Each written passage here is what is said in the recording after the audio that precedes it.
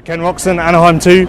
If this year's all about being solid, then I guess you did that. It had the recipes to be bad with the crash and everything, but you got up, salvaged good points, and still got the red plates.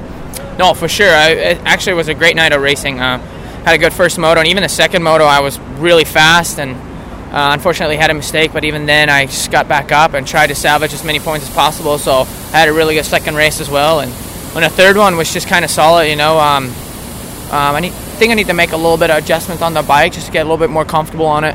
But all in all, we wanted to have a solid night of racing, and I actually doubled my points lead from 1 to 2. So we're super happy. We're just keeping it steady, and I think the win is close. But at the same time, it's more important to be healthy and keep a cool head and do what we do best. Like, we had a great night of racing. The Triple Crown is no joke.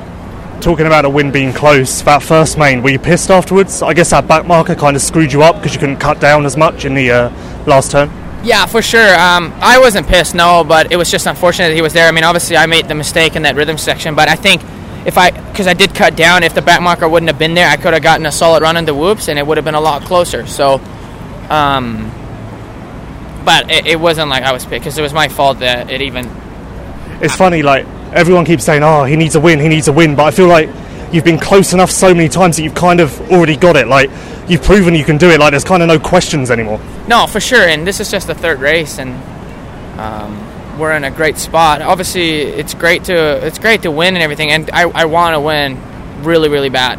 But at the same time, I think you just got to look at the big picture, and if it ain't happening right now, you got to take or make the most of it, because we've seen people now that have won main events win, and one is hurt now, the other one didn't do that great. Like, I don't want to go up and down, so.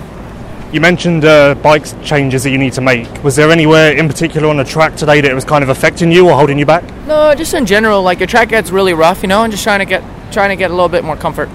It looked like that first set of whoops was tough, but I guess like they were quite cupped out, and then the entrance was a bit weird, and even the exit was like slick and horrible, I guess. Yeah, just weird set of whoops and really no run because we started cutting down on the turn so much. So it was tough. It was tough out there. It got ruddy too and rough. So.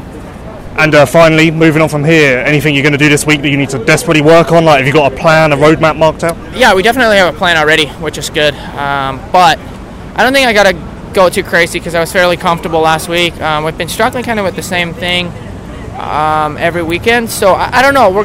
I haven't even talked to my team that much yet. That's why I was on my way to go over there, so I just need to talk to those guys and get a plan together.